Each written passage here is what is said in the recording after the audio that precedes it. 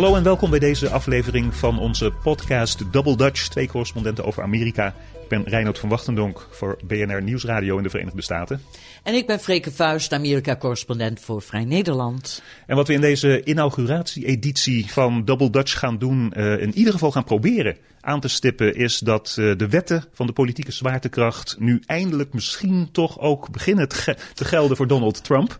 En in het verlengde daarvan, als inderdaad blijkt dat hij toch niet, zoals hij zelf ooit zei, zo treffend zei, dat hij op Fifth Avenue iemand kan neerschieten in New York, of dat hij een vrouw kan grijpen bij de pussy zonder dat hem dat wordt aangerekend. Als die zwaartekracht toch begint te gelden, dan moeten er manieren zijn om hem wel degelijk effectief te gaan bestrijden. Daar gaan we het over hebben, over die mogelijke manieren. En verder in deze inauguratieweek van president Trump. President Trump, we moeten eraan wennen. Ja, en jij moet nog zeggen. vreselijk lachen. Nou, niet lachen. Nee. Het is eigenlijk, ja. Ja. Maar goed, we moeten aan gaan wennen. President Trump, we moeten het gaan zeggen. Nog een paar steekwoorden voor deze uitzending. Het bekt ook niet echt goed. President Trump? Nee. Nou ja, als Trump niet was, had het. Nee, omdat het ene woord op een T eindigt en het andere met een T begint. Nu ik daar nu over denk. Ja, oké. Never mind. Nog een reden. Ja.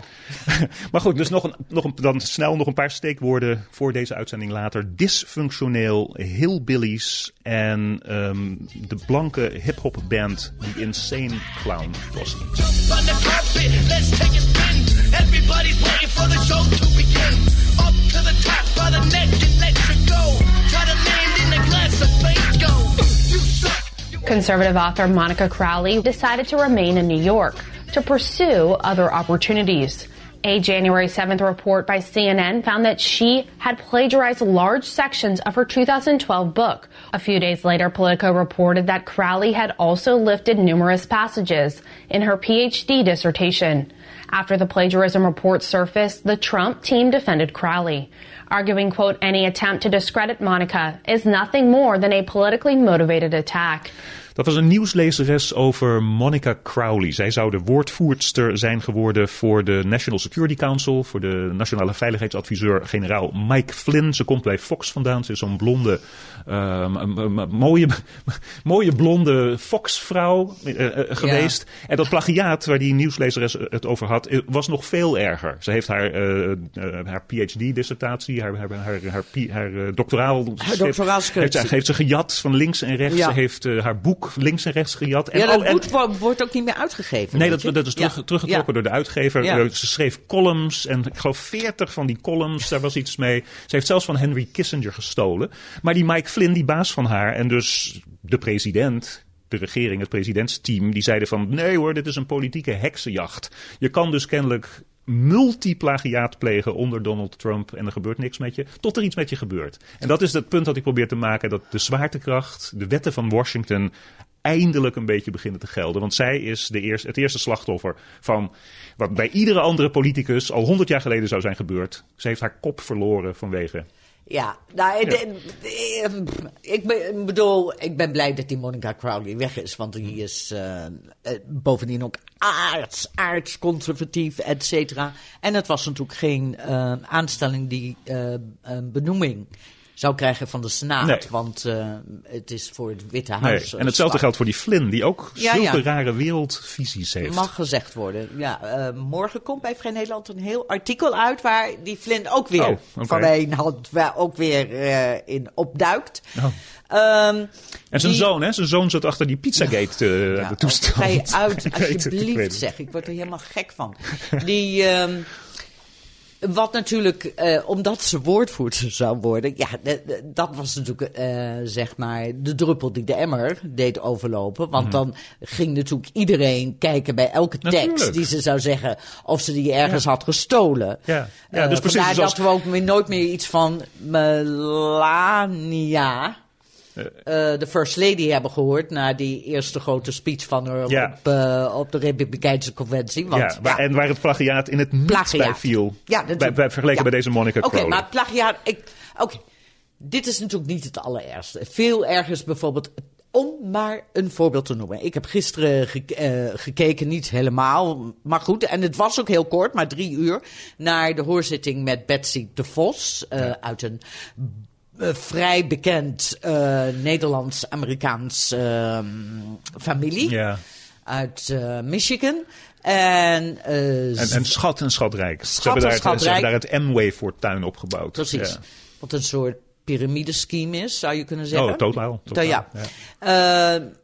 Haar financiële papieren waren niet ingeleverd.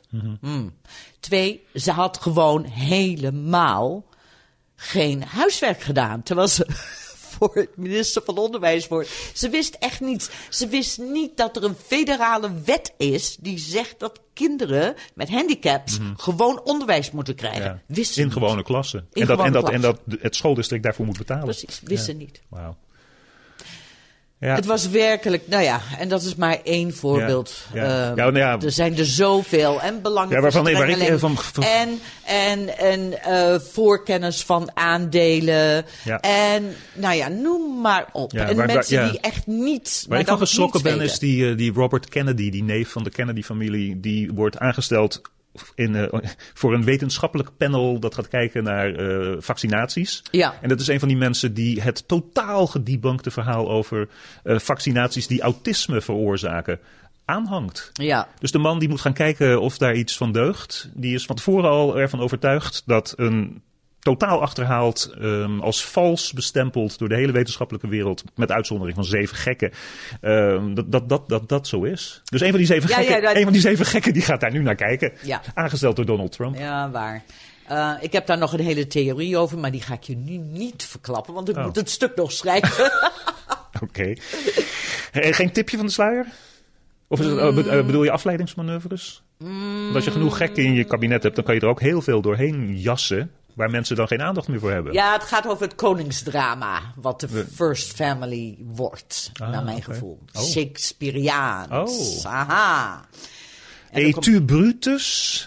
Ook gij Brutus? Oké, met andere woorden, komen er dolken aan te pas? Misschien. Oké. Nou, daar wachten we dan op.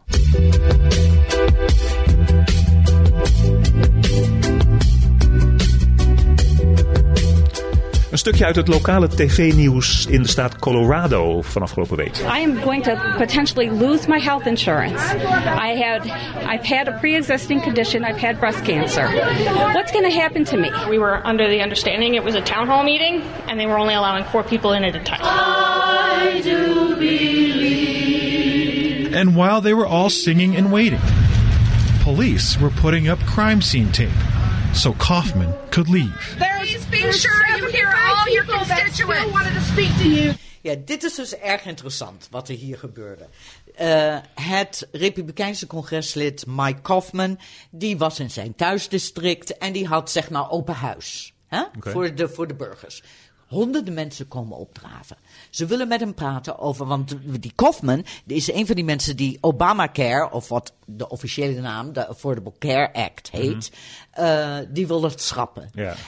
En die vrouw dus, er staat dus een van zijn constituents, een van zijn kiezers, burgers, die zegt... Ja, geen kiezer, maar iemand uit zijn kiesdistrict. Ja, iemand uit zijn kiesdistrict. Ja. Die zegt, en hoe moet dat dan met mij? Want ik heb borstkanker en als die Affordable Care Act er niet meer is, dan geen verzekeraar die mij wil. Nee, want dat was een van de belangrijkste punten. Hè? Absoluut. Dat als je iets had van tevoren, dan namen Amerikaanse verzekeraars jou niet aan. Precies. En Obama heeft dat verplicht gesteld. Ja. Dat geen reden meer is om je te weigeren voor een verkiezing. Dus dat is voor een verzekering. Dus dat is super belangrijk. Super Er zijn belangrijk. miljoenen mensen voor wie dat geldt. Ja. En wat gebeurde er? Er waren zoveel mensen dus en die wilden hem allemaal spreken. En die man, die Mike Kaufman, die is gewoon weggevlucht op een gegeven moment. Met behulp van de politie naar de achterdeur. Het was meer dan spreken, want je had spreekkoren. Het was duidelijk dat die mensen hem gingen aanvallen op zijn oppositie tegen Obamacare. En daar wilde hij dus niets mee te maken hebben. Dus dit was verzet lokaal, maar over een nationale kwestie. Wat maakt het zo interessant is dat dit is wat gebeurde bij de Tea Party. Herinner je dat nog? Ja, 5 jaar. 6 jaar geleden. 10, hè? 2010 werd die wet aangenomen. Ja, dus in die cyclus inderdaad. Had je allemaal boze mensen met spreekkoren die democratische congresleden gingen aanvallen. En republikeinen die er mogelijk voor zouden willen stemmen. Precies. En dat gebeurde ook in hun district thuis. Mm-hmm. Als ze zo'n open huis hadden, een vergadering of wat dan ook. Een aantal democratische stafleden in Washington, die zijn bij elkaar gaan zitten en die kwamen met een plan. En die zeiden, eigenlijk moeten we de tactiek van die Tea Party overnemen. In het verzet tegen Trump. En dat noemden ze, dat plan is te lezen op internet, Indivisible, a Practical Guide for Resisting the Trump Agenda. Okay. En het hele idee is dus, ga naar zo'n districtsbijeenkomst. Ja. Niet naar Washington, maar ga daarheen. Ja. En spreek je volksvertegenwoordiger erop aan. Dus een soort basiswoede. Precies. Ja. En dat zijn die Republikeinse partij al 20 of 25 jaar geleden. Je hebt er ongetwijfeld over geschreven in de christelijke sfeer, de evangelisch-rechtse sfeer. Die zijn bijvoorbeeld begonnen met het volstouwen op het allerlaagste niveau van schoolboards. Ja. Waar het curriculum en waar besloten wordt over boeken die gelezen kunnen worden. Die werden volgestampt in al die staten met rechts-republikeinse evangelische mensen. Ja, ik weet en zo is het begonnen. Ik was erbij en ik heb dat toen gefilmd, geloof ik. Dat toen Ralph Reed, die van die Christian Coalition, op een conferentie zijn aanhangers zei van, dat is een stealth tactiek. Oké. Onder de radar. Onder de radar. Ja, of niet te zien voor de radar. Precies. Ja. En dat heeft heel erg gewerkt. Maar denk je dat de democratische grassroots net zo boos zijn in zekere zin om zo'n beweging voeding te kunnen geven? Nou, er zijn dus, we zien nu al heel veel demonstraties. We zien schrijvers die bij elkaar komen. En op zaterdag hebben we dus die enorme vrouwendemonstratie, die niet alleen in Washington plaatsvindt, maar ook in 300 andere steden. Ja. Dus dat zullen... Ja. Nee, ik wil jou daar een vraag over stellen. Ik ga daarheen. Ja, wat? Nee, we hebben het dus over verzet. En we hebben het over gebaren en opdagen bij congresleden en mensen op de punten aanvallen. Een van de dingen die mij stoort aan die vrouwenmars is dat er zo ontzettend veel aandacht is voor een, hoe zou ik het zeggen, voor een gebaar dat gemaakt gaat worden. Er zijn heel veel vrouwen, blanke vrouwen, waarschijnlijk vrouwen van goede afkomst, die zijn aan het breien geslagen. En die breien roze, en zo noemen ze pussy hats.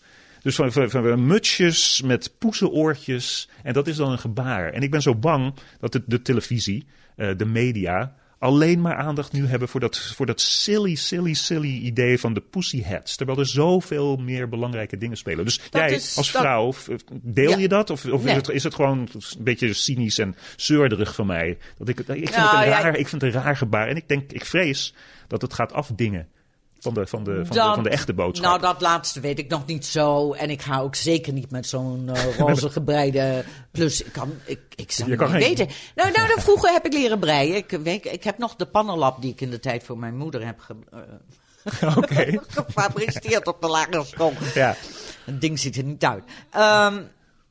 Maar, en het is ook jammer dat dat gebeurt. Want er zijn meer dan 200 organisaties die demonstraties sponsoren. Ja. Dit is nu een voorbeeld van wat ze in, zeg maar, de theoretische feminisme intersectional feminism noemen. Okay. Oftewel, de solidariteit met een vrouw is niet alleen een vrouw is ook zwart. Een vrouw is ook moeder of juist geen moeder. Een vrouw is misschien lesbisch. Begrijp je wat ik bedoel? Ja. Dat er meer is dan alleen maar die pussy. Ja. Om het maar zo te zeggen. Ja. Maar ik weet ook niet precies wat het is dat mij zo tegenstaat tegen die roze pussy hats. Want bijvoorbeeld bij homo-demonstraties, ik vind die rainbow flag een fantastisch symbool. Maar dat omarmt alles. Precies. De regenboog omarmt alles. En die rare mutsjes, pink, die roze mutsjes, dat omarmt helemaal niks anders dan iets raars. Nou ja, in het groepje met wie ik naar Washington ga, met mijn dochter en verschillende van haar vriendinnen en ook een andere vrouw van mijn leeftijd, ook een moeder. En Samara, mijn dochter, die heeft al een poster gemaakt, unapologetically progressive. Ja. Dus daar ga ik lekker achterlopen. Oké, heel goed. Ja. Gewoon progressief. En ik kom er vooruit. Maar nu we het toch over symboliek hebben, Ja. roze mutsjes, minstens 60 democratische volksvertegenwoordigers, congresleden, geen senatoren. De senatoren die zijn waarschijnlijk ietsje te bang voor hun zetels. Maar 60 de democratische Huis van Afgevaardigden leden, die gaan niet naar de inauguratie. Nou, is dat meer dan symboliek? En is dat ook iets waarvan hun tegenstanders of mensen die kwaad willen, die aandacht willen afleiden van Trump, van kunnen zeggen van jullie stappen hiermee op de democratie. De democratie heeft namelijk bepaald dat er een nieuwe president komt. Daarom moet je uit respect voor de president het instituut president opkomen dagen. Ja, nou ja, dat argument wordt natuurlijk nu al voortdurend gebruikt. Het argument om niet te gaan, namelijk dat dit geen gewone verkiezing was, omdat die beïnvloed is van buitenaf door Rusland, is ook waar. Ja, nee, oké.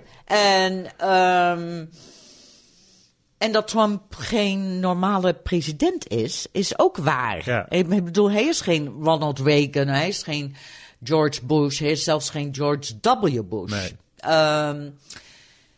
Ja, ik weet het niet hoor. Ik vind het vrij duidelijk. Ik vind het ook moedig van die mensen. En of het nu symboliek is of niet. Ja, wat moet je dan? Hallo? Ja, dat is de grote vraag. In een democratie moet je andere manieren zien te vinden die passen binnen ik wou zeggen spelregels, een flauw woord, binnen de regels. Zoals mensen oproepen om stennis te gaan maken in de kiesdistricten zelf. Ja, of enorme massademonstraties. Het is allemaal nodig. En het is ook nodig voor de mensen die het doen. Ja. Het is ook nodig voor, nou ja, om dat gevoel heb ik zelf, om mee te lopen in zo'n demonstratie. Om te zeggen van, dit kan niet. Nee. Deze man, die is een bedreiging voor de democratie. En dan heb ik nog één vraag aan jou, die ik ook mezelf heb gesteld en blijf stellen. Je hebt het, hij is niet normaal, hij is geen normale president, hij is niet een normale politicus, hij is geen Ronald Reagan, hij is geen George Bush, hij is zelfs geen George W. Bush. Ja. Ik kijk nog steeds naar deze inauguratie en denk bij mezelf, maar als het Ted Cruz zou zijn geweest, en misschien zelfs als het die Mike Pence ook met dat, en dat is wat hij zo tegen de borst stuit, vanuit dat superrechts, evangelisch, christelijke deel komende politicus was geweest, dan had ik, maar ik spreek dus persoonlijk, waarschijnlijk nog meer weerzin gevoeld dan bij Donald Trump. En nogal wat van de benoemingen die Trump nu doet, die zouden ook bij een Ted Cruz en een Mike Pence vandaan zijn gekomen. Dus het is een wat als. Dat is altijd moeilijk. Kijk. Maar laten we dan concreet zijn. Zouden die 60 mensen die niet naar Trump gaan wel zijn komen opdagen als het Ted Cruz was geweest? Ja, ook al waren ze niet met hem eens. Want dat doe je. Ja. Maar ja, Trump is geen Ted Cruz. En dan is het een heel belangrijke symboliek. Want dan bewijs je daarmee aan mensen dat jij die Trump inderdaad niet volgens de normen van de politiek vindt. Precies. En dat is belangrijk. Ja.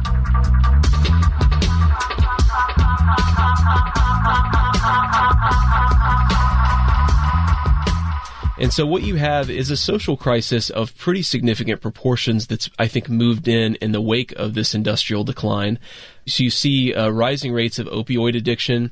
You have rising rates of divorce, of family chaos, domestic violence, and really interestingly, you have a decline in traditional religious institutions. So people think of this area as the Bible Belt, but folks are actually going to church a lot less than they used to. So taken all together, I think you have an area that's very, very hopeless and really is frustrated with what's been going on in their communities and across the country. Nog een brief, en dat is een brief van Jasper. En die komt eigenlijk met een tip. En dat komt goed uit, want we zitten nu in het segment waarin wij tips delen met luisteraars. En hij heeft het over het boek van de man die we net hoorden spreken. Over de situatie in wat we eigenlijk noemen Flyover America. Het Amerika dat in zekere zin Donald Trump gekozen heeft. Ja. Precies. En het boek heet Hillbilly Elegy. De schrijver heet J.D. Vance. Hij komt zelf uit dat milieu.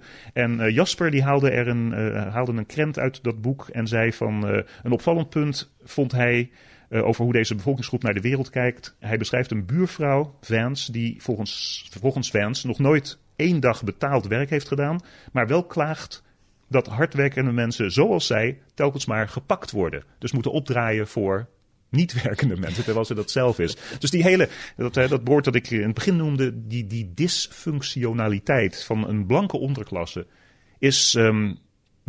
wordt veel over het hoofd gezien in Amerika en is deels de verklaring voor het fenomeen Trump. Ja, deels wel. Het is een hele mooie tip en ik ben het helemaal met Jasper eens, want ik heb het boek gelezen. Zei ik dat het Hillbilly Elegy heette? Ja. Dat zei ik, oké. En ik vond het een heel mooi, goed geschreven ook, boek. Waarin de naam Trump trouwens nooit voorkomt. Want hij heeft het geschreven voordat Trump... Hij was de kanarie in de kolenmijn. Ja, in zekere zin. Een waarschuwing. Ik heb in de tijd toen voor Vrij Nederland in het najaar een artikel geschreven waarin ik probeerde een soort van analyse toch te maken van boze witte mannen. En daar heb ik voor Vance een boek, Hillbilly Elegy, gebruikt. Het boek White Trash. En het boek van de sociologe Hochschild, Strangers in Their Own, Strangers in Their Own Land. En ik vond, het was allemaal fascinerend, want het vertelde mij eigenlijk veel meer dan de toch vrij vaak oppervlakkige reportages over de fabrieken die dicht zijn, et cetera. En Vance doet dat met name. Die schrijft over die dysfunctionele families in feite. Ze komen uit, hoewel hij dus in Ohio is opgegroeid, ze komen allemaal oorspronkelijk uit West Virginia. Het is een soort van... het is heel tribal, heel tribaal. Families tegen elkaar, fetus binnen families. En ze komen daar niet uit. En zelf groeide hij bijvoorbeeld op met een vader die er niet was. En heel veel mannen die voor stiefvader dan weer speelden. En een moeder die verslaafd was. En is die dankzij zijn grootouders... heeft hij het gered, zeg maar. En wat wel echt heel opmerkelijk is dat we dysfunctionele families al meer dan 30, 40 jaar lang hebben geïdentificeerd met zwarte Amerikanen. En in de binnensteden, in de achterstandssteden. Ja. En totaal blind zijn geweest voor wat er onder blanke Amerikanen, onder witte Amerikanen plaatsvond. Ja. En ik ben blij dat dat eindelijk nu is gebeurd. En zoals Jasper schrijft, die mensen zijn ze lijken psychologisch beschadigd. Ja. En dat is ook zo. Ja. En daarom is niet alleen... kunnen we nog een fabriek openen of een paar baantjes erbij aan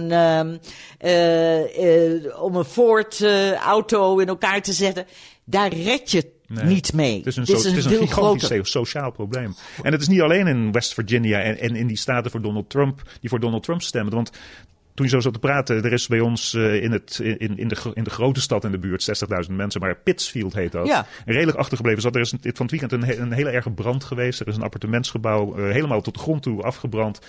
6 of 8 appartementen, al die mensen dus dakloos, al hun bezittingen verbrand. En een collega-journalist van de regionale krant is met al die mensen gaan praten. En al die dysfunctionaliteit en die sociale problemen. En dit is geen waardeoordeel van mij. Ja.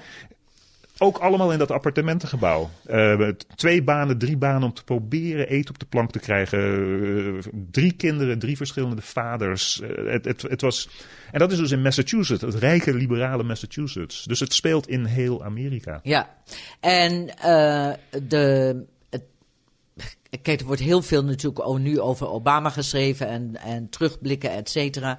Maar Obama en de Democratische Partij is zeker te verwijten dat ze daar niet genoeg aan hebben gedaan. Dat ze dit niet op de kaart hebben gezegd. Dat ze niet hebben gezegd van, we moeten die mensen niet alleen een baan geven, maar soms als die banen er niet zijn, dan moeten we iets te bieden hebben, want anders vallen hele gezinnen, hele families uit elkaar. Maar dat is zo on-Amerikaans. Dat gaat zo tegen het idee van iedere Amerikaan heeft vrije keus. Je moet je eigen leven maken. Pull you up by your bootstraps. Het enige wat je nodig hebt is kansen. De overheid kan alleen maar kansen geven en jij moet het doen.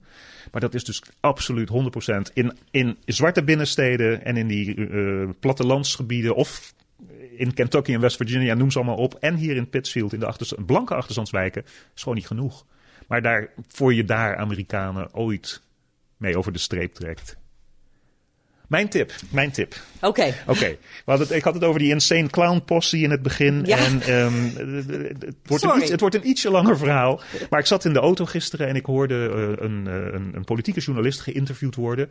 Die ontzettend redelijk keek naar wat er gebeurd was. Op heel gematigde toon analyseerde. Ik dacht, wie is die man? Interessant. Ik heb zijn perspectief nog niet eerder gehoord. Waarover ging het? Het ging over Trump, het ging over de verkiezingen, het ging over Obama. Maar het was allemaal heel erg aan de ene kant dit, aan de andere kant dat. En na 5 minuten hoorde ik wie het was. Die politieke journalist die werd geïnterviewd met Taibbi. Ja, van Rolling Stone. En ik lees Matt Taibbi ontzettend graag in Rolling Stone. Ja. Omdat hij precies het tegengestelde is van wat ik net beschreef. Zoals hij op de radio overkwam. Hij heeft een prachtig taalgebruik. Hij is een flamethrower. Omdat hij voor Rolling Stone schrijft, weet ik zeker dat zijn idool Hunter Thompson is. Zo verslaat hij de verkiezingen. En hij is net uitgekomen met een nieuw boek. De titel daarvan ook weer totaal in contrast met de ontzettend aardige, gematigde man op de radio. Maar de titel van het boek is Insane Clown President. President. Niet zoals Donald Trump dat in zijn tweet schreef. Dispatches from the 2016 Circus. En het kwam gisteren pas uit, dus begin deze week. Ik heb het zelf nog niet gelezen, maar ik ga het absoluut lezen. Dus dat wordt mijn tip, want die met Taibbi. Oké, en als je het dan koopt, ga dan naar een boekwinkel en koop het niet bij Amazon. Oké, zoals je vorige week zei. Dat is waar. Eigen verantwoordelijkheid. Ja. Dus dat is mijn tip. En met die tip zijn we aan het einde gekomen van... we gaan er zo direct uit met nog een stukje Insane Clown Posse. Gewoon voor de grap. Je bent er helemaal weg van. Zo wil ik het niet zeggen. Nee, want het is dat over dysfunctioneel gesproken. Die band bestaat al sinds 1989. Komt uit de gedrochten van Michigan. De volgelingen van die band heten Juggalo's. En er zijn dissertaties geschreven over de overlappingen tussen Trump-supporters en die Juggalo's die met de Insane Clown Posse meegaan. Dus het is blanke hip-hop. Ze gebruiken dezelfde muzikale tradities, maar het komt dus uit waar jij het net over had en J.D. Vance en al die mensen. Ben ik toch blij dat jij de muziek bijhoudt, want anders zou ik echt niks weten. Er zullen nogal wat luisteraars zijn die zeggen, ja, maar dat is geen muziek. En dat geloof ik ook weer, maar ik heb er een bijzonder hoge tolerantie voor. Ik vind het inderdaad lekker. Einde van deze podcast. Graag jullie brieven weer. We hebben er leuke gesprekken over. Het is absoluut aanknopingspunten en het inspireert ons. Het e-mailadres doubledutch@bnr.nl. Ik ben Reinoud van Wachtendonk, Amerika-correspondent voor BNR Nieuwsradio. En ik ben Freke Vuist, Amerika-correspondent voor Vrij Nederland. En tot volgende week in Trump Amerika.